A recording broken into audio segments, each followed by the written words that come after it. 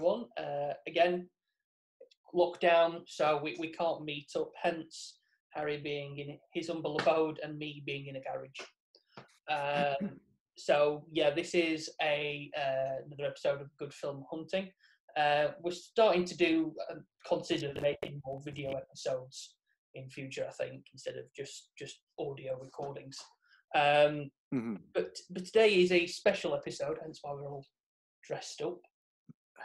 I feel like I need to walk around a restaurant saying, would you like to look at the wine list? So this episode is number 7. And obviously, you see how we label it, so it only felt right that episode 007 was about 007. Of course. Go. Then. I'll play the music first. Yeah, we'll be all right. So, yes, so first off, like normal, we'll talk about any news that we've got regarding films in general, just basically what we've been doing. Any reviews, obviously Harry's got the blog, he updates reviews there. There's been many in the last several months. Yeah, no, I've been lacking. So any reviews that you want to read, go to Harry's website. Link is in the description. But it will also be on our website once I finish recording and I've copied it across. So news since we last spoke. I think while we're talking about James Bond, kind of, I think we've got to mention 2 of the biggies. So number 1 was obviously the loss of Dame Diana Rigg. So yes, the only one who could tie James Bond down. That's true. She led a good life. She was 90 odd. 80. 80 odd. Yeah, 80 odd. 80, yeah. 90. She was old. She was old. A remarkable woman, as well as her work on Bond, just her work on Game of Thrones as well, and her other prominent roles that she had in her career. She was a phenomenal woman, and I think everyone around the time of her death spoke of how highly regarded they were to her and how it was working with her and such. Yeah, originally probably found fame on The Avengers, which was the spy show, not Marvel related, with another James Bond alumni, Honor Blackman. She was on The Avengers as well. So yeah, I thought it maybe just made a moment just to mention Dame Diana, obviously. The other one that we woke up to this morning, which I thought was quite coincidental, was the fact that Bond 25, No Time to Die, has been pushed back again. Talking to us that live in the studio, it's Harry. Yes, so obviously that's the biggest news, is that it was originally moved from what was a May release or an April release this year. Then it was moved to October, then November, because they wanted more people to see it. But I think due to the infection rate that's happened and they want everyone to see it, they've moved it to next year. So they moved it to May, which as a Bond fan, as a film fan, I'm a bit pissed off. But if we're being honest, I can understand why they've done it. It's genuinely a thing for concern. Exactly, for safety reasons. But here's a fun fact that I've discovered. I was talking to someone about this the other day. I was saying that the biggest gap in Bond films between, from one Bond film to another, was 6 years, and that was between License to Kill in 1989 and GoldenEye in 1995. So if No Time to Die comes out next year, if it does, it will be also a gap of 6 years between Spectre and No Time to Die. Now, people could say, really it was done, early 2020, and you can yes, it was done 2020, but due to what happened in 2020, it wasn't released until 2021. And so it is this one of the biggest gaps in Bond films, and I've been waiting for a long time for this one, because in 2015 you sort of thought, will he come back, won't he, who's next to replace him? And then you just think, who is it? And then eventually said, no, I'll do another one, but it will be my last one. And now that's when the news has been going off, who will be the next one, in which that's another news topic I'd like to bring on. So there was a link saying that apparently there was an insider who said that Tom Hardy was slated to be the next Bond, or in the running, or he's been asked, or he's the favourite of Barbara Broccoli. But the thing is, I love Tom Hardy. It's a fantastic actor. Love Mad Max, love Legend. I love everything he does. He's just fantastic. But to me, I don't think he's Bond material. I just think that Bond is supposed to be a suave, sophisticated gentleman. And while I think Tom Hardy could probably play that, I just think he looks like the type that would be in the SAS or that would be a part of the army or something that would link or the navy that would link to Bond's connection. Exactly. But it doesn't, for me, it doesn't quite, Tom Hardy doesn't match that criteria that we're after for Bond. Personally, I would have gone with someone like Henry Cavill. But that's just because I loved his work in Man from U.N.C.L.E. because he played a suave spy in that. Yeah. And thought, actually, I think he could portray Bond quite well. But that's what I think anyway. And but I would gladly see Tom Hardy as a Bond villain, like a real tough Bond villain that isn't just, like Bane. He's not just the muscle, but he's the brains as well. I could see that. He could pull that off, and just like you as well. I always think Henry Cavill could make a brilliant Bond. Definitely, without a doubt. I would say Bond. You think someone who he just fits the bill. He does. I remember reading the Bond novels. I read Goldfinger, and as I was reading it, I was picturing Henry Cavill, and it just fit. There is quite a few in contention apparently. So rumours are, like I say, these are just rumours. We don't know anything. If we did, we wouldn't be doing a podcast. We'd be on the film. It would be Henry Cavill, Tom Hardy, Harry Styles. Apparently, he's been in the running. I don't know why he would be, because he was in Dunkirk and he wasn't that great. Well, to be honest, he was better than I thought he was going to be in Dunkirk. But not Bond material. No, he's definitely not Bond material for me. Like, he's good looking and all the women will love him, but I don't think he could pull off being suave, but I can't see him as Bond. No. Like, personally, I also like to add the running Aidan Turner, who plays Poldark in the TV series Poldark. I think he'd be a good Bond as well. And there's another one, but I can't remember who it was. I think Joe Norton, I think his name was in the mix. And I said yes, but I'm not sure. But no, that's who I think anyway. And Harry Styles just doesn't match that for me. He's too much of a ladies' man. I could see him in a light romantic comedy or like a serious romance film, but I can't see him in being Bond. He just doesn't suit him. There was also, I watched a YouTube clip, or it was a clip on Facebook, of roles actors have auditioned for but didn't get the part. Sure. Cillian Murphy. As Bond. It'd be interesting. I think it was Cillian Murphy. I think it was. I can't. It was on the Letterman show. Was it Letterman? No, it would have been Letterman. Dark Knight trilogy, and I saw that Cillian Murphy had auditioned for the role of Batman. Yeah. And you saw the test screenings, and he actually did quite good. He was pretty decent, and it was a close running between him and Christian Bale. But when Christopher Nolan said, you know what, Christian's better. Yeah. But I'll tell you what, I would love, but Cillian, however, is fantastic. Let's put him as Scarecrow. So that's kind of, I think Cillian is a great actor. I love him as Tommy Shelby, but I can't see him as Bond. I don't know why. I could probably see him as like I say, a Bond villain. Same as Tom Hardy. They both could play a good Bond villain. I could see Cillian Murphy doing that. Yeah, no. One more thing I want to talk about quickly. Sure. Is a hashtag that's been going round. I think don't quote me on this. I'm not sure if it was started by him, but I don't think you worked with him when he was at the cinema. And he was one of the managers. He does the Film File UK podcast, which I'll put a link in the description as well.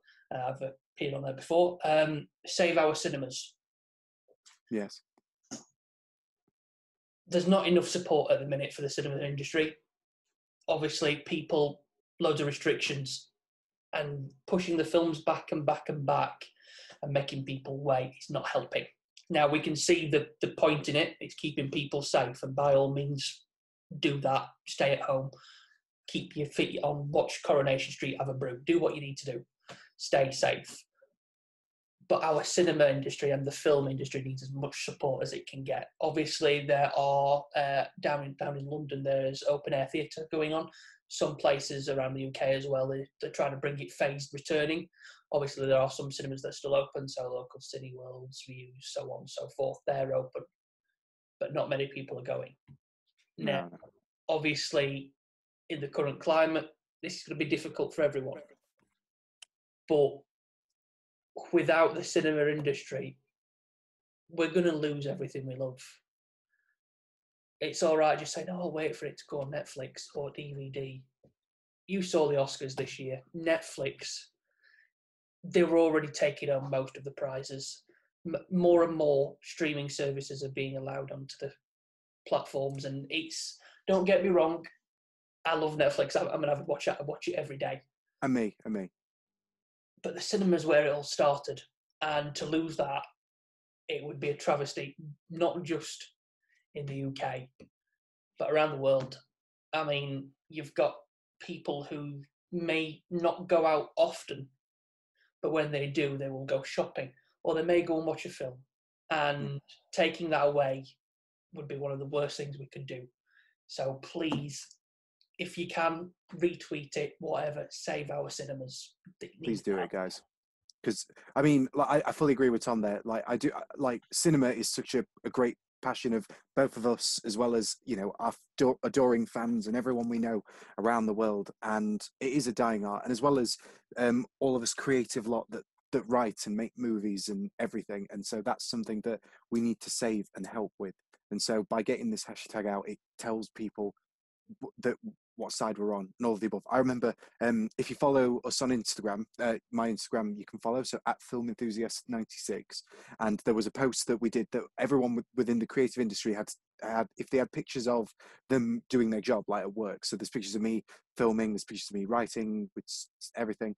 And so I sent it out there as a wave of support, as a way to share what we do in this industry that we love and want to work in. So we appreciate all support that we can, and we get this out there, because I agree. Like, while I love Netflix and Prime and Disney Plus and all them, everything shouldn't be on there. Cinema is a great experience to still go to. I was watching the Hollywood Reporter roundtables that they do, and I love them unconditionally. Like, there was a period where I didn't watch a lot of them, but I've been recaching on it lately, and I've watched the directors, and they've asked them all, like, oh, what do you think about these streaming services? And 3 of the films that are on that table were on a streaming service. And so Martin Scorsese, who he said, you know, oh, I'm not a fan of streaming services, cinema is where everything's at. And, you know, and then he's on record said that when he was trying to get The Irishman made, no other studio said, oh, we can't give you that amount of budget for this film. But Netflix were the only team to say, yeah, we'll give you that. Like, absolutely. But obviously Martin Scorsese had conditions of, it can't just be on the streaming service, I want it in cinemas as well. And that's what they did, and they did do that for him, and it was very like a dry spell of a few showings, weren't they, in certain cinemas where you could watch it. I think we mentioned that in the previous episode. We did, yes. And so I think that while streaming services have definitely gained in popularity within the last 6 months, it's within the last years, but the last 6 months have been crucial for streaming services, because their price, you know, their rates have gone up, more people are buying it, using it, and all of the above. And so I think that this is something that we need to hang on to cinema as quick as we can. Otherwise, if we lose it, then it's such a huge part of the industry, and it's something that all filmmakers will lose as well. And yeah, that it's important that we keep saving our cinemas. Yeah. So with that bit over, trying to back up. Well, we could talk about what we've done since we last did the episode, because I've watched, because we both watched quite a bit since then. You know, I've watched Cobra Kai, absolutely loved it. If you love the Karate Kid, you'll love Cobra Kai. I've written my first feature-length script, and I've sent it out. Like, I've sent it to Tom, I've sent it to quite a few people, and I'm still waiting for feedback. But honestly, it felt such a joy just to get that done, and I thought this was the right time to do it within lockdown. You know, all this time free, do it, and like 117 pages of love and soul were put into that script, and I'm so glad that you were documenting it as well. So every time I went on Instagram or Snapchat or Facebook, you were posting the process, which was wonderful to see. Obviously, quite a few things happening during lockdown. So I don't know if you saw the Staged, I think it's called. David. Oh yes. Machine. That was filmed through. I love that. Especially the bit with Judi Dench. I love the Judi Dench bit. Obviously, there's some words on there that we can't use on here because we will get told off. Yeah, that's not. Starts with F, ends in K, and sounds like duck. And who knew Judi Dench knew how to swear quite a bit. But yeah, so there's some stuff I've not been watching what I normally watch. So I have started watching the animated series, The Avengers. Oh. Okay. I'm not normally a big TV show kind of guy, especially animation. Yeah. But I am planning on watching every single piece of Marvel footage throughout That you lockdown. So obviously, I've seen all of the Infinity Saga. hmm, I've watched all of the X-Men. I've watched both Fantastic Four. I've not watched the 2015 version yet. don't need to. Yeah, I'm not bothering. You skip that one. And so I'm going to start on Agents of Shield. Okay. Slowly work my way through them. But I thought while I'm just waiting to plan everything, I'll give Avengers Assemble, the animated version, a try. And it's really good. I didn't expect it to be that good. So the guy who does the voice for Thor does the voice for Thor on the new Marvel Avengers game on PlayStation and Okay. Xbox. So it's kind of branched out into there. Yeah. Yeah, I've been watching that. I've been watching a lot of crime shows as well. Yeah. Uh, Have you watched? I watched Des. That was really good on I've ITV. got it on. I've got it recorded. It's very good. But Very, very good. I saw the photos, and I'm just like, when I saw the photo of David Tennant as Nielsen, I thought, oh, that's him. And then I looked closely again. I was like, whoa, that's David Tennant. Yeah. It's so spitting image. It's amazing. But I've been watching that Line of Duty. It's a big one. I've blaked to the game on that one, and then I started doing a Bond marathon. Of course. For I am today. currently on. I've just finished Octopussy. Ooh. So you've got. It'll be A View to a Kill next, and then you start working on the Timothy Daltons after that. Yeah. And then I might also start doing a Carry-On marathon. Of Just course. because it's that time where everyone's feeling a bit down. Yeah. Need a bit of comedy to boost us up. But yeah, been watching quite a lot of various genres. I've been trying to get more films in because I've been watching too much TV from like Yeah. Netflix and Prime and all that. Trying to put more films in the canon. So I watched the Jason Bourne films last weekend. So I watched Identity, Supremacy, Ultimatum, skipped Legacy because you don't really need it, and then the newest one, Jason Bourne. And I know that's probably a contradictory thing to say on the Bond week, but no. How dare you bring up the other JB? But no, no, I completely love those films, and I might get into a bit that when we sort of talk about the films in a bit length and how and what Bourne could have done for Bond kind of thing. So we'll get into that later on. But yeah, no. So The Boys, that's a big one. Been watching the new series of that as well. Like I say, Cobra Kai, always that is a good one. I've just started Ghosts, which is the BBC comedy series on iPlayer. Because the one with the Horrible Histories cast. Yeah, it is. Yeah. I've seen it advertised. It looks interesting. I want to give it a shot. I've watched the first episode and I found it really funny because I got it recommended to me by a friend a while ago, and I was like, okay, I'll give it a watch. But then I was watching Graham Norton, the newest one, and one of the cast was on it promoting the new series, and I thought, you know what, this looks a bit funny. I might just give it a watch because I need something I need something that's like 45 minutes to an hour long, and then a half an hour thing, just in case I'm going from one to the other. So if I'm on my lunch break or if I just need something really quick to watch that isn't that, then I go between one or the other. So Ghosts is a good half an hour one for me, and it's pretty funny actually. I quite like it, and I loved the Horrible Histories cast, so it makes sense for to watch that really. So yeah, it's all good. Yeah, I loved Horrible Histories. Yeah, I did. I used to constantly whenever it was on the red button, the karaoke bits. Yeah. Like my name is Name is John John II. I love the people, and the people loved me. But yeah, there was a point where I used to be able to recite the Monarch song. I can only William Henry, Stephen Henry, Richard John, and then I freeze. Yeah, okay. But it always helps me if I am doing a quiz. And I need the fifth king of England. It helps. But let's move on from Horrible Histories and go into the world of 007. Aye, yes. So, controversial question. Start off. Best Bond. Okay, so obviously the number one answer that everyone would say would be Sean Connery Yeah. because of the iconography that he presented in the role of Bond. That iconic voice, the iconic, just that word. He's an icon, Yeah. and that's what brought the suave, sophisticated spy to the silver screen, and that's why he should be number one.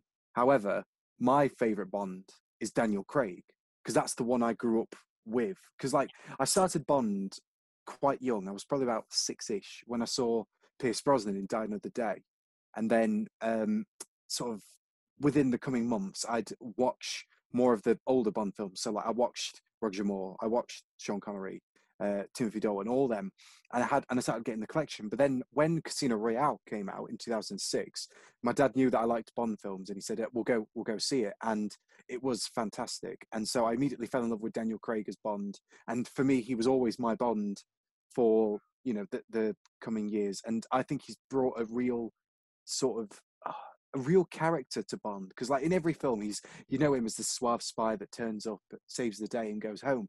But Daniel Craig brought realism to it. He made it his own, and the character, and made it real as well. It was more than just just a suave man. And in a way, it sort of harkens back to each element of each Bond that he brought into that one role. And I think that that's what I love about it. And it's going to be sad to see him in his last one, but it's all we can do really at this point. Yeah, no, I would be one of those people that says my favourite Bond is Connery. Yeah. He was my first Bond. So obviously, every Easter, every Christmas, they're always on ITV. Yeah. And the first ever Bond film I saw was Goldfinger. So Sean Connery is my Bond. Obviously, if I had to rank them top three, it would go Connery, Craig, Moore. But yeah, I would say it's that protection of this of the canon of the films that what make people love Connery. He was the first. He will always be the first Bond. It's very similar to, I don't know, Doctor Who, for example. William Hartnell was the first Doctor. Mm-hmm. Everyone would probably, of that time, who grew up in the 60s and 70s, would say their Doctor was William Hartnell. Similar to Marvel. Everyone will say, no matter what you do, no one will replace Iron Man. That's it, exactly. RDJ did the best job. Once you've seen him in all the films, you can't picture anyone else. That's it. So it's one of those where I would probably agree with most people where I say Connery's the best Bond, just because I grew up with it. Yeah, I agree. That, and that's the thing. So for me, top three, probably Craig, Connery, then Brosnan. I'd say Pierce Brosnan was a favourite of mine because I like GoldenEye, Throwing Never Dies. I do like Brosnan. I loved the films. I loved his films, but I wasn't a big fan of Brosnan as Bond. Fair. It just didn't make to me an American being Bond. He's not American. He's Irish. He's Irish, but he lives in America. He's American. You think he's American. But when you hear him talk normally, he doesn't have an American accent. He is an Irishman. But it's the same with what's the film now? Oh, there's one, Robin Hood. Kevin Costner. Kevin Costner. Who decided to choose him? His name would draw in the audiences there, wasn't it? No, and the thing is, he encompassed the character, but just not the accent. That's probably the best way to say it. It's still an entertaining film, and it's good. Yeah, don't get me wrong. I mean, that's the one annoying part, is that he never changed. Robin of Locksley. It's Robin of Locksley. Say it right. Yeah, I think apparently he attempted a British accent, but it was really bad. And so because it was really bad, they just said, just go American. No one will care. No, everyone will care. Everyone within the state of Nottinghamshire will care. Yeah, no, I loved that film, mostly just down to Alan Rickman. Oh, Alan. Classic. He played a brilliant sheriff. You're about to Locksley. Kill him. But yeah, no, we're detouring again. We do this all the time. We With start talking about detour. something and we do a quick sharp turn. Ah, But yeah, so, no, Brosnan is not one of my favourites, but I do like fair, the films. I do like the films. Don't get me wrong. fair play. Um, the Die Another Day. That's the one with Yeah. Halle Berry. Yeah, I admit it has its moments, but it's the weakest one probably of the Bond franchise. A friend of mine actually said we were discussing we were debating this the other day. He was saying Die Another Day is the weakest one, just because of the sort of how the story just didn't make sense and it was all very sort of action oriented. They didn't put a story to it and such. And I thought that he's not wrong. Like he's not wrong with that one. But No, I look. But it's good, but I agree that some of it is a bit too far fetched at times, and it's a bit OTT. But still, it's Bond. Like at the end of the day, a lot of them become OTT over a period of time. Like, but yeah, I think next topic. So we've got obviously Bond himself. We'll probably go on to what about the best films? Which do you think? Like, obviously, number one answer would probably be Goldfinger being, an iconic film in itself because you've got the stereotypical villain, the stereotypical henchman that is Nemesis, the Bond girl, the Bond Connery himself, the car because you've got the Aston Martin DB5 in which, as you can see, there and that one there. Introduction of them. It's the first introduction of the gadgets as well. That's it, yeah. No, From Russia with Love did it, as well as Dr. No, I think. That'd be like the main gadgets. So the decked out car. Well, the gadgets of the car, yes. Yeah. But the gadgets in itself was done earlier, as we know. But yeah, no. Goldfinger is my one. But my personal favourite always will be, and everyone knows, one of my favourite films of all time is Casino Royale, just 2006 with Craig, just because it had a great amount of action, had a great story, great heart, and I can watch it over and over again, and I love it. I've watched it over and over again so much that I know it word for word, and it annoys a lot of people that I know it word for word. Yeah, no. But no, that's my personal favourite. I would agree with the newer end of the Bond franchise. I would agree. Skyfall. The new ones. Skyfall is a great one. I love it. Is one of the best ones. That's a close second. If we're talking classic films, classic Goldfinger, and maybe on occasions Spy Who Loved Me or Man with a Golden Gun. Those were Golden Gun, yeah, Christopher. What we could do for each Bond. So like obviously like you say, you can have a number one favourite, but then we'll go over each Bond after which one we love from each Bond. Well, there's only one for George Lazenby anyway, so we don't need to go over George. Yeah, but no, yeah. So Goldfinger, it's just first introduction of a laser beam in a film. Obviously, we said that the Aston Martin, the gadgets in the car, the iconic line, "You expect me to talk? No, Mr. Bond, I expect you to die." But yeah, no, that will always be one of my favourite Bond films. It's such a good one. It is such a good one. The first Bond book that I read as well, Goldfinger. I read Goldfinger, then I jumped on to Diamonds Are Forever. That is a good one. I do like Diamonds Are Forever. Yeah. But what about yourself? Within the Connery era, or just per Bond? So yeah, if we're going to go from, say, the classic period is from 63 to Brosnan. Okay, well, I'll do each Bond. Like, so within Connery, probably Goldfinger or From Russia with Love are probably personal favourites of mine from Connery's era. We're moving on to Moore, so Roger Moore. Probably Man with a Golden Gun or Spy Who Loved Me, because you get first introduction to Jaws, Sir Christopher Lee as Scaramanga, and there's some great moments within that. After Roger, it was Timothy Dalton. I think I prefer Living Daylights to License to Kill. I think so. That's my personal preference. I know a friend of mine who's a massive Bond fan. Her favourite Bond was Timothy Dalton, and her favourite film was Living Daylights. I remember we'd sing Aha's theme tune on a bus one time. It was pretty good. And Brosnan favourite would probably be GoldenEye, maybe Tomorrow Never Dies. The first two, because the other two, while they're good, they just sort of overdo it on the action a bit and the story, and they don't and the casting as well. It's a bit like, apart from Halle Berry as a Bond girl was good, but Denise Richards in World Is Not Enough was a bit, especially she was playing a nuclear physicist as well, and it just didn't suit her, if that makes sense. Yeah. They did it for the male vote. They did it because they get males to see it. But yeah, what can you do? But yeah, that's probably for me. But obviously Connery's, out of all four of them, Connery's era was what defined the genre, defined Bond as we know it. So obviously there's no competition with that one.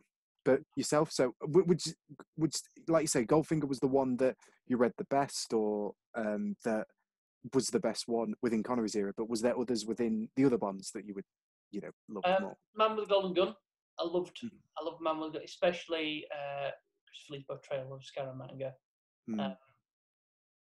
He was, if not one of the best Bond villains we've had. That's my own personal opinion. Yeah. I would say Living Daylights. It's a good one. And GoldenEye for Brosnan. Yeah. And then obviously with Craig, it's a toss-up between Solace and Skyfall. They're good. They're very good.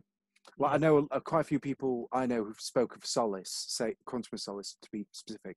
They don't like that one. They say it's the weaker one of the Craig era. And thing is, I can understand why they say it's weaker, but I don't maintain that it's not a bad film. I think it's a great film.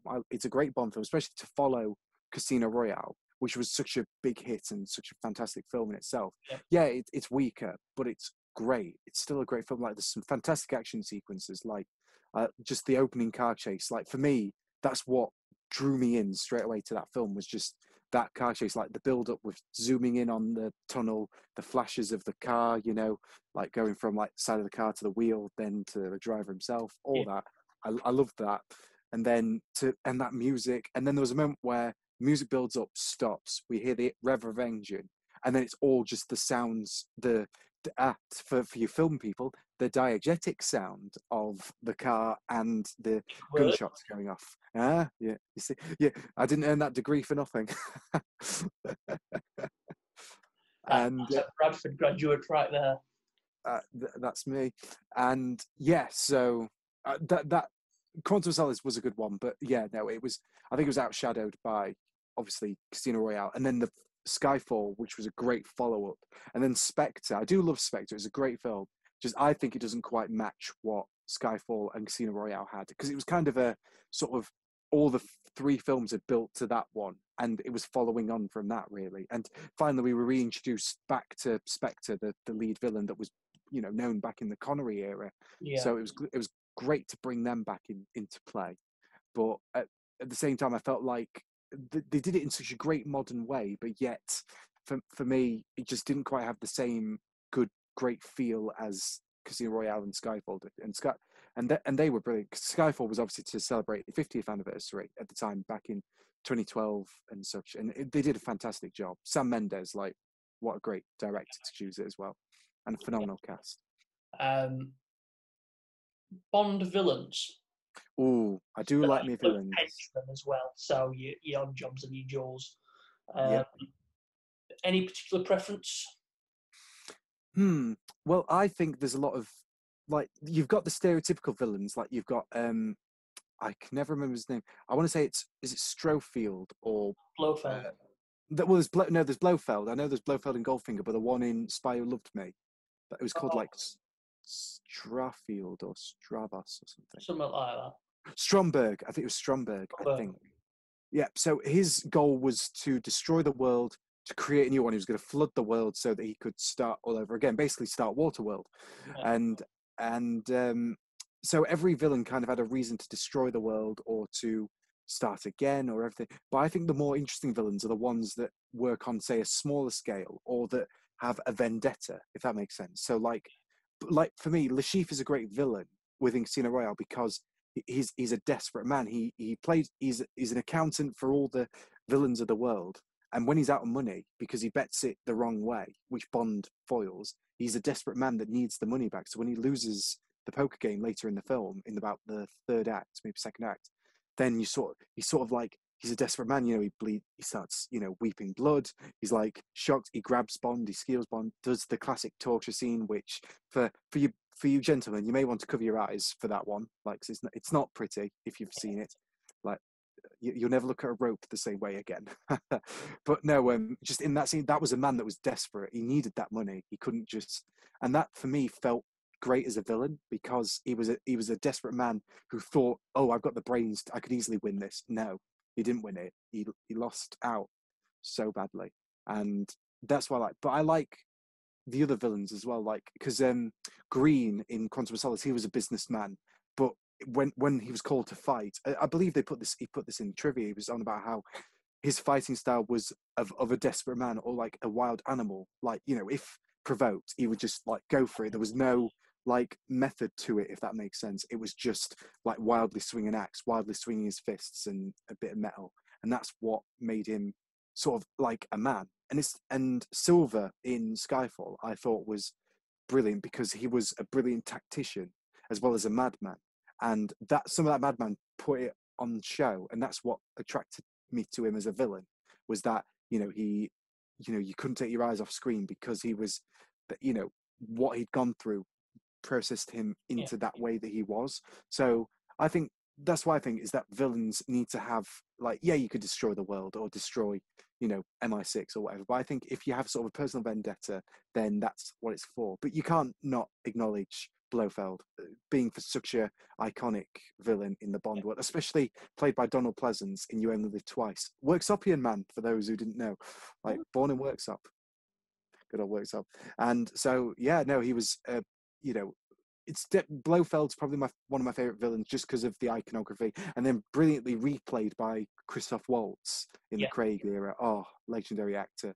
And yeah, so probably Blofeld and Le Chiffre are probably my personal favorite villains. In terms of henchmen, you can't not forget Oddjob or Jaws being iconic as they are. Or I think his name's Brandt in From Russia with Love. He was the blonde one with the suitcase that fights Bond, in the train. Yeah. I think he was iconic because he was built as this like Russian, this soldier, this assassin that was built. And they got I forgot what it's called. What's it called where you got like the rings that you put on here? A knuckle duster, isn't it? Yeah, brass knuckles. Like proper went for him, and he just like he just took it. And that's what made him iconic, is that you couldn't beat that. And I think it was replicated when you had I keep forgetting his name, Dave Bautista play Mr. Hinks in Spectre, in that he was this big gargantuan of a man, silent, and all he was done was to build to kill, and that's what made it iconic, kind of thing. No, I think I would go again, calling back to the earlier eras. Blofeld, yes. Goldfinger, Auric Goldfinger. I think Silver as well from Skyfall. The way that Javier Bardem played him was brilliant.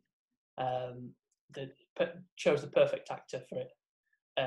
His little idiosyncrasies and his movements really made the character. And I'm not ashamed to admit that I full on cried when he killed Judi Dench. I was emotional. That is probably one of the very few movie deaths I've ever actually cried at. I've just noticed that the tuxedo is affecting your camera. Gotta be careful. I'm going to end up looking like Zordon in a minute, and just a massive Rangers. You have been called to protect the world. No, Oddjob. I found Oddjob quite funny. Yeah. And his Austin Powers counterpart, Random Task, which was amazing. But yeah, though, if we are talking about Bond henchmen, you can't get any worse than the icon that is Jaws. Oh yeah. He was amazing. One Bond henchman that I didn't really like was, I forget her character's name. It was Grace Jones. Oh, Mayday. Mayday. She was the henchman to Christopher Walken. I didn't really like her. Fair. But other than that, I think Bond films really do create the perfect characters, and then they find the exact actor for them. So I wouldn't be able to imagine anyone other than Donald Pleasance in the original films. Yeah, yeah. Bond. I wouldn't be able to imagine anyone playing, I don't know, Q or M.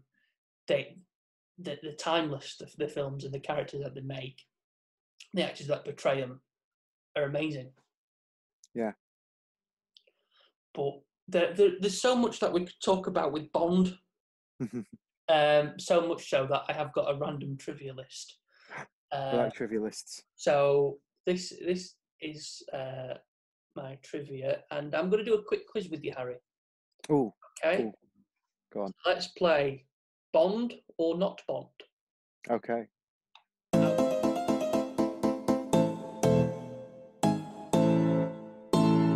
So, James Bond was originally a novel before a film. True. Which year did the novels begin publication?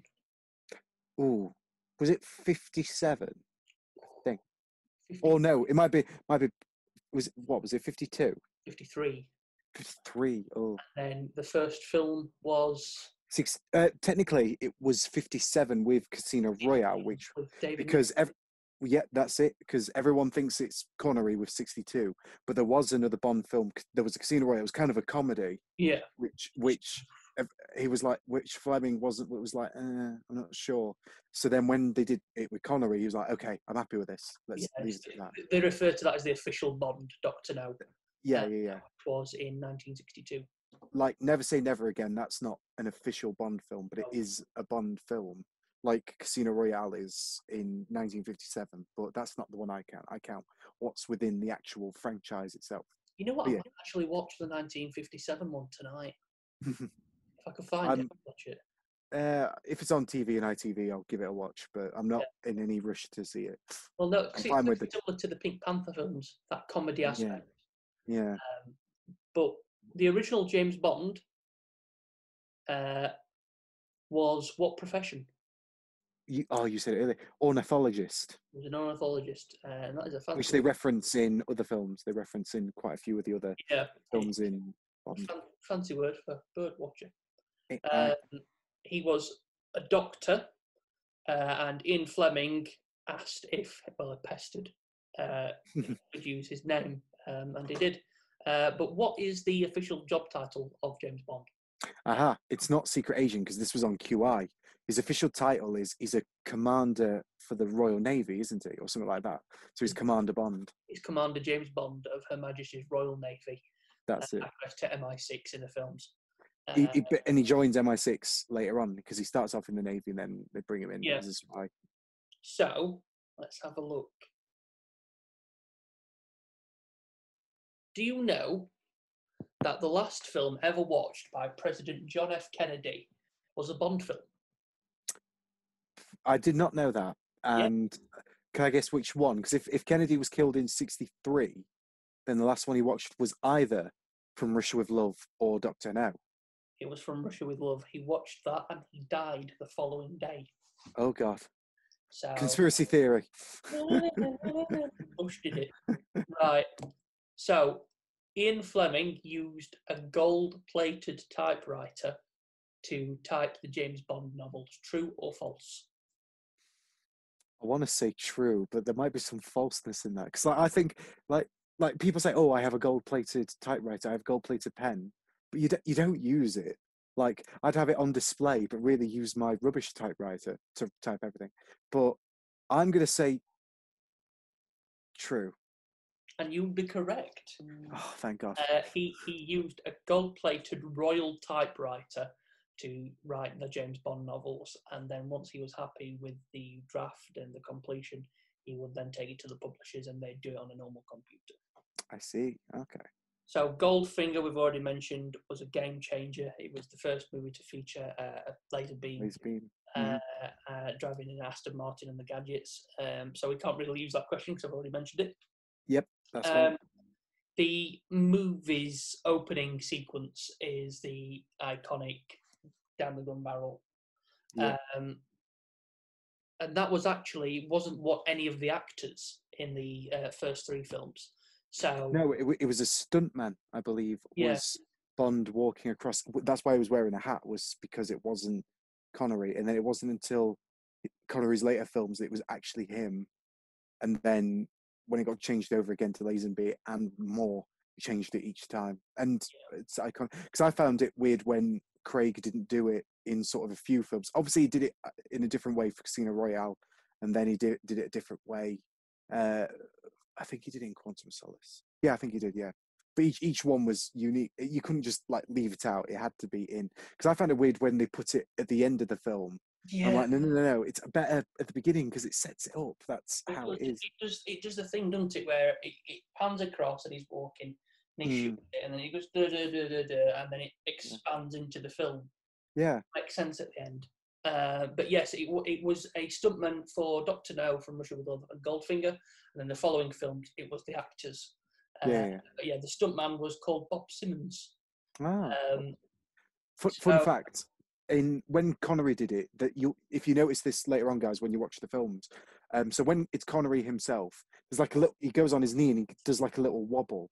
Like that was obviously unintended. Like he was supposed to just get down knee and do it normally, but because he wobbled a bit, everyone kind of like apparently that they liked that there was that realness to it that because he had that wobble, so they kept it in.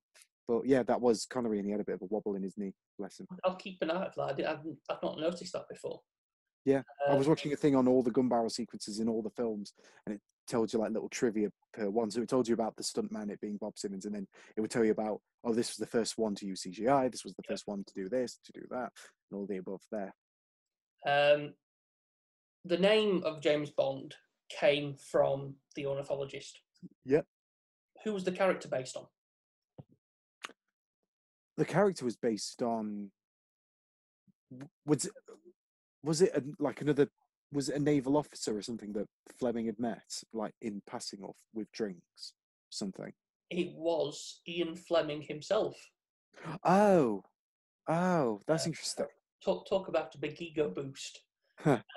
Yeah, so Bond, the character, is based on Ian Fleming, who was a former spy in the military. After he retired, he obviously started writing the James Bond films and used his experience. Seems to be a lot of like military or soldiers then take on these stories, because you got like Robert Ludlum, who worked with the CIA. You had Tom Clancy, that was part of the Air Force. Yeah, and so on. John le Carre, he had quite an influence within the community of the espionage, world of espionage, and so apparently he's like very well protected. Like there's people around him, because there's people that still might go after him. So he has like a team of people around. Because Hugh Laurie told a story about how it was John le Carre's birthday, and he was there as entertainer, so he's playing the piano, and then I think a bang went off from like a party popper or a balloon. So everyone was like, get down on the ground. And Hugh Laurie's like, I'm just a piano player. Like, but it was the fact that everyone took it so seriously with John le Carre. And I wouldn't have thought that. But at the same time, you think like with Litvinenko, for example, Alexander Litvinenko, who died of radiation poisoning because he was going to write a novel depicting what happened in Russia and all the bad things that happened against like Putin. And then, but obviously they took him out before he could relinquish anything. With a polonium injected umbrella, which is very Bond in itself. No, it was just standard polonium put in a teapot. There was who was it that got attacked with an umbrella? There was a Russian defector, I think. It was in the news, and they used it was pretty much a Bond gadget. It was an umbrella, and at the bottom where the spoke is, you press a button on the that normally puts the umbrella up. If you press that twice, a needle, a syringe would come out. Oh, I'll try and find the article and send it to you. It's a really amazing read. Very, very Bondish. I might even put a link in the description. But yeah, so Bond was based on Ian Fleming, who was a former spy and loved his martini shaken and not stirred. Of course he did. What was Bond's gun of choice until a fan complained? I think he always liked a Beretta, I think it was a Beretta, because they reference this in Doctor No. He starts off with a Beretta, but then M says, "Oh, take this Walther PPK instead, because it'll be easier for you to carry around and it's better." Yeah. And that's it exactly. So he had a Beretta, but then fans, like you say, complained. So Yeah. then Fleming was like, "Fine, I'll make it a Walther." Yeah, it was a Beretta 418, Mm. and a fan wrote to Ian Fleming complaining that it was a lady's gun. God, I don't know what a lady's gun is. a pea shooter. Potato gun. Yeah. World is Not Enough is not just the name of a movie. What other link does it have to the Bond franchise? It's the motto or the slogan of the Fleming family or something like that. So it was a It's Bond's family motto. The world is yeah. not enough. So if you watch Skyfall, obviously when it's driving down the drive, you've got the Skyfall sign, but on the door, it's got world, obviously in Latin, but it's got the world is not enough. Oh, I didn't know he was in Skyfall, because I knew that obviously it referenced it within World Is Not Enough, Yeah. and that it was old family motto. And I remember I had a principal at secondary school who I used to have like Bondathons, we called them. Like we'd do like trivia questions and we go back and forth with each other. And she said to me, like, the world, like, so in the yearbook at the end of the year, she put like, who am I going to have Friday Bondathons with now, kind of thing. And then basically she went into, saying good luck, best of luck to you. Remember, the world is not enough, Miss Hall. And I was just like, oh, like I've still got it. I've still got the year. I call it a yearbook, but really it's like a planner, but each one has like different writings from everybody that was at school with and teachers and that, and it was very sweet. And I never got a yearbook when I left. No, I never got one. well, we had to buy our yearbook, but I had like a little, I just had another little book that I didn't buy. It was just like an old planner that was given to me. Yeah. And I just thought, I'm not going to use it. It's like 10 years too old, but I wanted people to write in it. I needed something to write in. And I thought, because each calendar month had or calendar day had a little tab where you could write in, I thought, oh, people can write in each tab. Yeah. So that I can sort of look at each one and everything. So, yeah. So this is I'm skipping question 11 because it's not really true. It's just that the Golden Eye in Jamaica was the home of Ian Fleming. Now I was going to say that was the name of his home. That was it, because I knew it wasn't Goldfinger or the world is not enough. The motto was the world is not enough, but his, like I say, his residence was called Goldfinger. Golden Eye. Golden Eye. Sorry. So Daniel Craig has a clause in his contract, even after he leaves Bond, that he has the right to take any Aston Martin from the manufacturer. What? Oh, is it true or false? Oh, I want to say false, because I know there's a story of Rachel Weisz, his wife, for one of his birthdays, bought him an Aston Martin V12 Vantage Roadster for his birthday. So he got that. But I want to say false, like, because I know that Pierce Brosnan talk of that when they did Die Another Day, he got a free Aston Martin Vanquish. But the way it worked is, he said, apparently the one that they made for me was being driven to me. It was on its way, but it didn't arrive on the day. So he rang them up and said, "Where's my car?" And they went, "Oh, I'm really sorry, Mr. Brosnan, but it's broken down and it's crashed. So we're making you a brand new one and we're going to get it sent out to you again." But there was a problem with it. And so he said he had that for a long period of time, and it had his name in, it had 007 all written on it. So I think you would be given a free Aston Martin, but I don't think he'd put it in his contract that anytime he wants an Aston Martin, he can get one. So I'm going to say false on that one. No, so it's true. Aston Martin gave the permission for, in the contract, to have a clause stating at any point during his lifetime, Daniel Craig can walk up to any Aston Martin dealership and say, "I want that one." Really? And he'll drive away with it. Seriously? Seriously. My God. I'm putting that in my contract if I do a Bond film. Yeah, so I want that car, and if you could just fill it up. Just wrap it up for me, and I'll take it out. No need to wrap it. I'll take it straight out. I'll just drive it. It's fine, mate. Just give me the key. Just give me the key. Be right. Get me a can of pop out of that vending machine. I'll put that in cup holder. And a Kit Kat. I need a break. Oh yeah, I love Kit Kats. George Lazenby is one of the lesser Bond actors. No, only has one. How did he get the role? he was a model, so I think he just sort of like people. So I can't remember who saw it, but I think it was one of the producers saw his work as a model and thought this man has the look of Bond. So let's bring him in and audition him. And even though he was Australian, he did quite well with the accent. However, another fun fact, and this is separate, but he puts on a voice when he's with the ladies in Blofeld's. I think they're called the Angels or something like that, the Angels of Death. And when he's at their complex, he puts on like a funny voice to distinguish himself between Bond and this character that he plays. And he couldn't do the voice, so someone else did that voice that he puts on. But his normal voice, or the voice he uses for Bond, is fine. Because I thought, somebody told me that, and I thought, oh, so his whole voice is not his own voice then? And they went, oh, no, he did the voice for Bond, but not this character he's portraying. Right. But back to the question. Yeah, I think it was because he was a model. They recognised because he had that look, that chisel-jawed look, and thought he'd be good as Bond. It was done on looks. He wasn't an actor when he was interviewed for the role. He met the producer wearing a suit, a Rolex, and a new haircut. He made up movies on his resume, and really he managed to convince the management to give him the role of Bond. Jesus. So he on his resume, he would probably say, I was in all these films, and he wasn't an actor. And his first role was Bond. So what do you know? You can't get any bigger than that, can you? You really can't.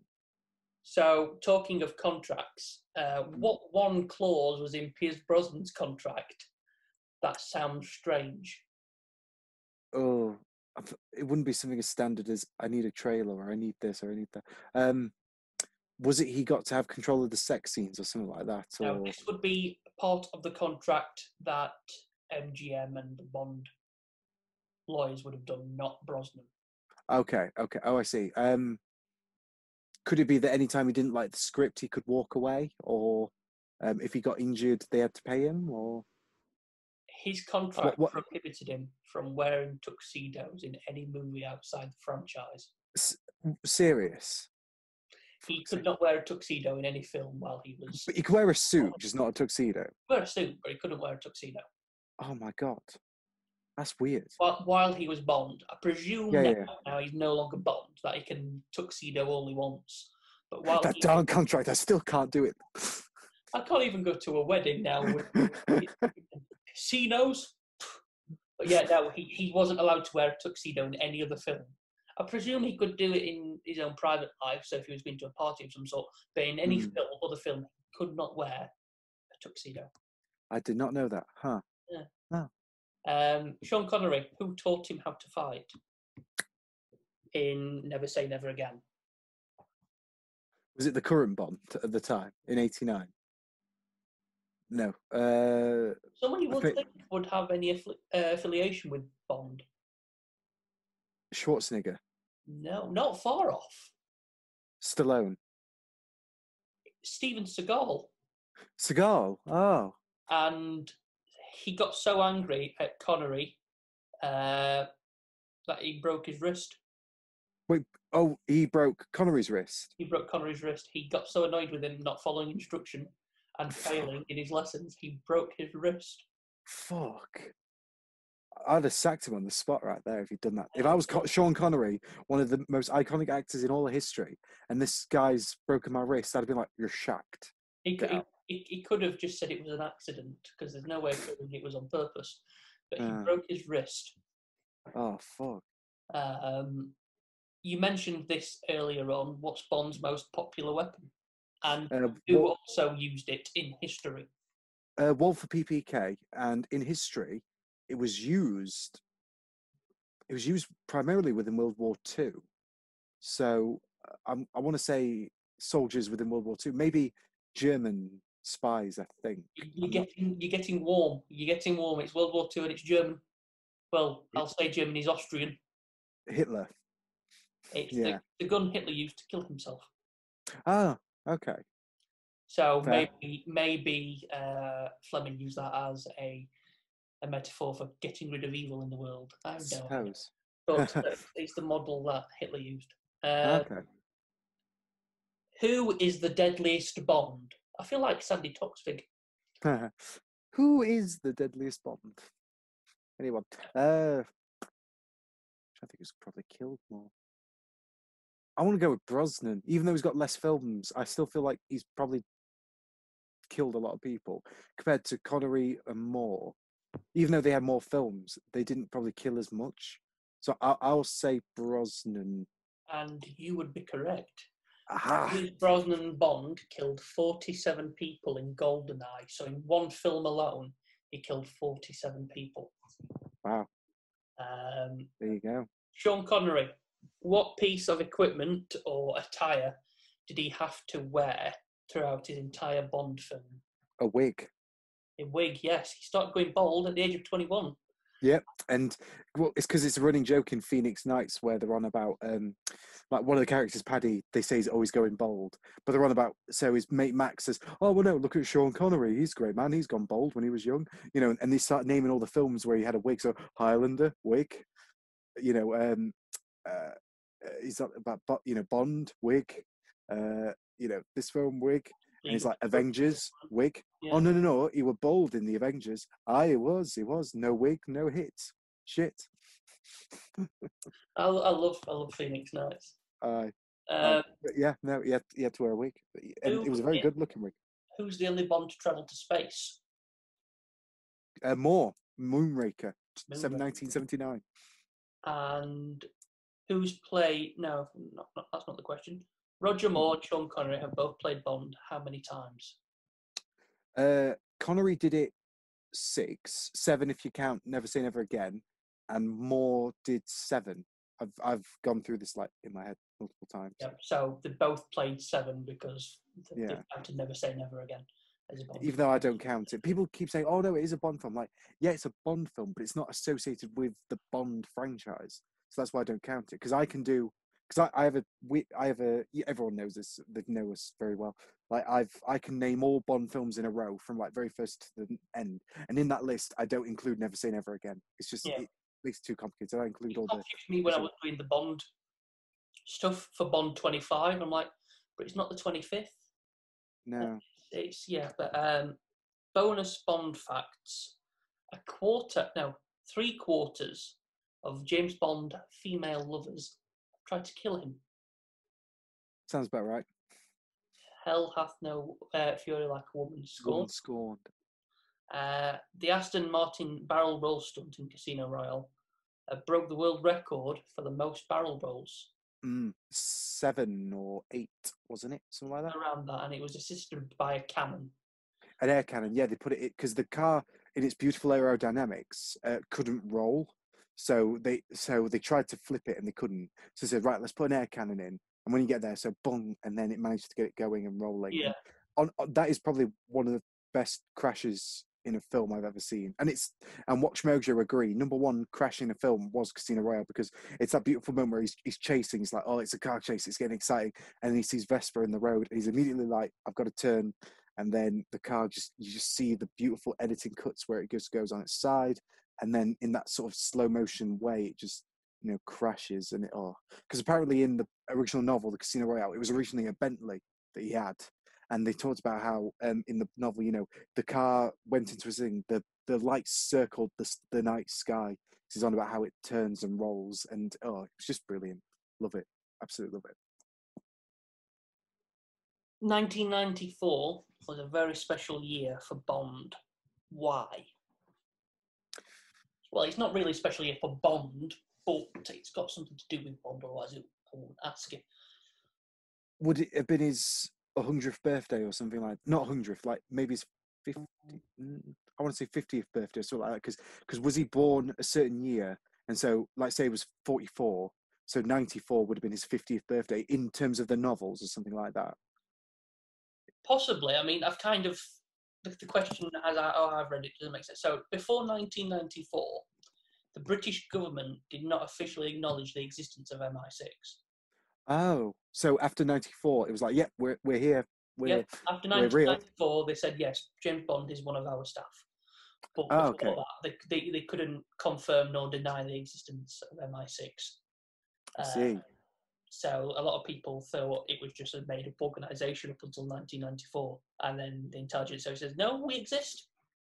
We're here. We're We've got a big building on the alive. embankment in London. Come and say hi and maybe blow it up in a few years." It's on display fully Yeah, in hiding in in London, plain sight. so it's an easy target. But I suppose in reality, they'll have something else. They'll put it somewhere else. Spectre. What does it stand for? Oh, I used to know. Something terrorism. Bleeder. Right, you might as well say. It'll click the moment you say. It's like, go on. Yeah, it's the Special Executive for Counterintelligence, Terrorism, Revenge and Extortion. That's it. Yeah, Spectre. Falls off the tongue. The 00 prefix on 007 indicates what? That he's the seventh agent of No, so the line. the 00 bit. What does the 00 stand for? Oh, is it to do with like, I don't know, is it like a serial thing or something like that? No, so the 00 is the license to kill. Oh, okay. So if you have 10, do you not have the license? Do you just have the license but not to kill? You've got the license to wound and maybe slap around a bit, but not kill. Yeah, so 00. 07. Yeah, so the 00 section of MI6 is the license to kill. So 007 was assigned to Bond in reference to a key intelligence achievement in the First World War for the breaking of German diplomatic code. I see. Okay. And who was the most unlikely Bond girl? Ooh. Who was a Bond girl that you wouldn't expect to be a Bond girl? Ooh. Do I get a hint? Or, well, I was going to say maybe Honor Blackman, maybe. No. Okay. Wrong. You're going too far back. More recent. Oh, it's more recent. More recent. Who was a Bond girl that you wouldn't expect to be a Bond girl or Bond woman, should I say? Was it Monica Bellucci? No. No. Leia Seydoux? No. She's not really classed as a Bond girl in canon, but the eldest and the most unlikeliest Bond woman ever to be was Her Majesty Queen Elizabeth. Oh, for the Olympic opening. Yeah, she was technically referenced as a Bond girl, so she's the eldest Bond girl. She was 60. She was about 86 at the time. Yeah, at the time. Yeah. So she was the oldest Bond girl in history, and she jumped out of a helicopter. God bless her. I know. That was a good sequence that I did it. I found it quite funny, and she's such a bless her. She she was all for like, good evening, Mr. Bond, like, good evening, Your Majesty. Like, I love all the memes that kind of followed, like when the two of them are walking down the corridor together. It's like, make it look like an accident, like, so you want me to take out Mr. Corbyn or blah, blah, like, so Mr. Trump, I've dealt with it, madam, like, kind of thing. Makes me laugh. It's just the bit where he stood in the drawing room for a while and he just goes, "So, Mr. Bond, Leo. Good evening, Mr. Bond." I've been expecting. If you guys wanted to watch it, it's on YouTube. I'm sure it's very straightforward. Again, it's another thing I will probably link in the description. Though you can just search 2012 Olympic opening. The only time Danny Boyle was probably directed a Bond film at that point. Yeah, you never know. I mean, he's got the. I think he's got the gumption to direct another one. I think he would do a good job. He would do a good job, but the problem was that what he pitched it being a Russian villain, I think. And obviously at the time there was a lot of tension between Russia, but he also wanted to kill off Bond, which was like, the producers were like, no, you can't kill off Bond. He's, this iconic character. I think if you were to do a sketch on, or a film where Bond is a lot older and he's reaching the end of his career, then yes, kill him off, but don't kill him off while he's still young, if that makes sense. I love it when they said no because there's too much tension with Russia. They did Russia with love in the Cold War, for God's sake. Different time, the 60s. But any Bond trivia you have? You said a lot of them anyway. Like the car flipping one was going to be one I'd bring in. No, it's probably about it really. I remember there's a great documentary by I can't remember the actress's name, but she plays the Bond girl in Living Daylights, and she goes and meets all the previous Bond girls and just talks to them about what it was like being a Bond girl, what it meant to their careers. Like, some have called it a curse because there was an Italian actress who played one of the villains in it was either, I think it was Thunderball, or yeah, it was Thunderball. And she talked about how she was an Italian actress and she was very beautiful and very great, and she'd done a lot of work before. But after the Bond film, she'd come back home ready to work with all these great Italian directors, and they wouldn't even see her. They just, like, no, go, no. I don't know if it's just because she played a villain, or if it's because I don't want to say sold herself out, but, like put herself in a big franchise like Bond or something. But all the great directors didn't want to meet her. And I just thought, well, that's such a shame, because I think if you were in a Bond film, whether it was good or bad, to be a Bond girl, like it's iconic. Or a Bond woman nowadays, because obviously now a Bond girl's kind of put as, a bit sexist and stuff like that. So we obviously got to keep with the time that we're in with Me Too, which is why I love what they're doing with the Bond women now, because, like if you look in No Time to Die, for example, all the three main Bond girls. So you got, Ana de Armas, Léa Seydoux, and she plays Numi, I think her name is, and I can't remember the actress name, and I'm really sorry. I knew it off by heart. In No Time to Die? Yeah. It's her from Captain Marvel, isn't it? It is, yeah. I can't remember her name without looking it up. Hang on. I did know it. I did know it once. Let's have a look. Oh, my package has been delivered. What a wonderful podcast filmers we are, doing research in the middle of the recording. Yes, we would have done it before. Here we go. Rambo. Lashana Lynch, that's her name. Yeah, she played Rambo, didn't she? Rambo in Captain Marvel. She did, yes. Yeah, so Lashana Lynch, yeah, all those characters are such like strong female characters that I think that's something that we need to promote more within Bond films. And they have been doing that over the last 20 years, I'd say. Yeah. And so getting into that, and that's a good thing. Or 30 years even, because it can go back to License to Kill, where you've got like, the secret agents that are from CIA or all the way back. So there is a lot there. Yeah. I think one last thing we should discuss Bond related before we wrap it up. Bond themes. Oh, we do like our Bond themes. So before we started recording, when Harry joined the call, I played the theme song, the theme which was made famous in Doctor No. So the dun dun dun dun dun dun dun. But is there a particular Bond theme you like, or maybe vice versa, Bond theme you don't like? I love You Know My Name by Chris Cornell, not just because it was in Casino Royale, but because it was different than every other Bond theme. Because every other Bond theme was very dramatic and very like a beautiful piece of score, and it just stood out, and especially with the film like Casino Royale and the message that the song was prevailing, and that's what I thought was brilliant about it. But I love Adele's Skyfall, that's iconic. I'd listen to that on repeat. Sam Smith's Writing on the Wall, I love that, which both won Oscars and well deserved. And all the classics, anything with Shirley Bassey that she's done. Tom Jones' Thunderball, obviously a classic. Got Goldfinger. What's another one? Living Daylights, that had an iconic one with Aha. There was so many good ones. Man with the Golden Gun, Lulu. Some of my favourites is Goldfinger. Diamonds Are Forever. So she really is the Queen of Bond. You've got what's it called now? It's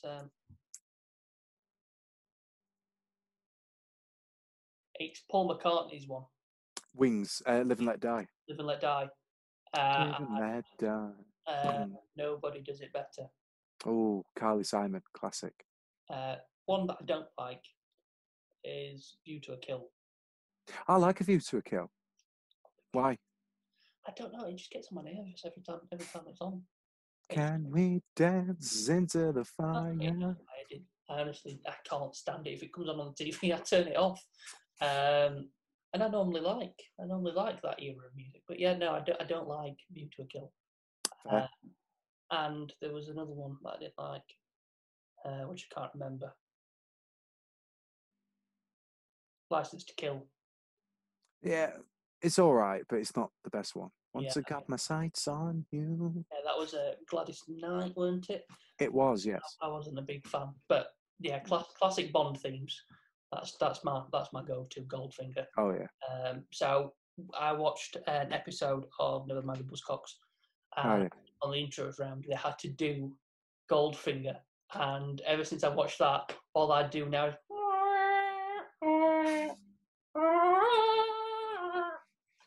I just love it.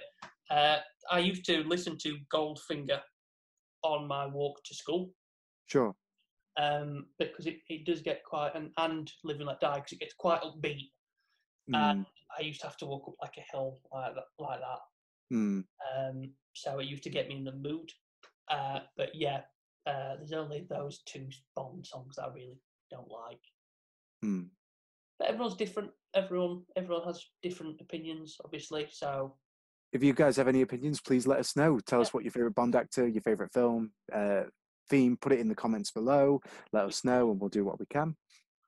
But yeah, I think we're gonna call it time there because the car's nearly done. Yeah, and yeah, Q's outside. He's getting bored. We've got that poker match as well. So. Oh yes. I'll see you at the casino, old boy. Yeah. So thank you everyone for watching again. Hopefully this one's not been as long as the previous ones. I don't think. I mean, the last one was an hour and 38 minutes. If you sat through that, you deserve a medal because I can barely listen to my own voice for 5 minutes before I start to go home. Or mine. But yeah, so I want to thank Harry for coming on again. I want to thank Tom for setting this up. Yep, so this has been 007 Cast. The name's Podcast. So take care, stay safe, everyone. Remember, save our cinemas. Look after yourself. Tweet us, message us, text us, email us. Do what you want. Wave at us in the street if you see us. Even with masks on. But yeah, take care, everyone. Thank you very much for watching. See you guys. We love you. I should be on like the stage at the Oscars. We should all be at the stage of the Oscars. Yeah, thank you. Right, take care and stay safe.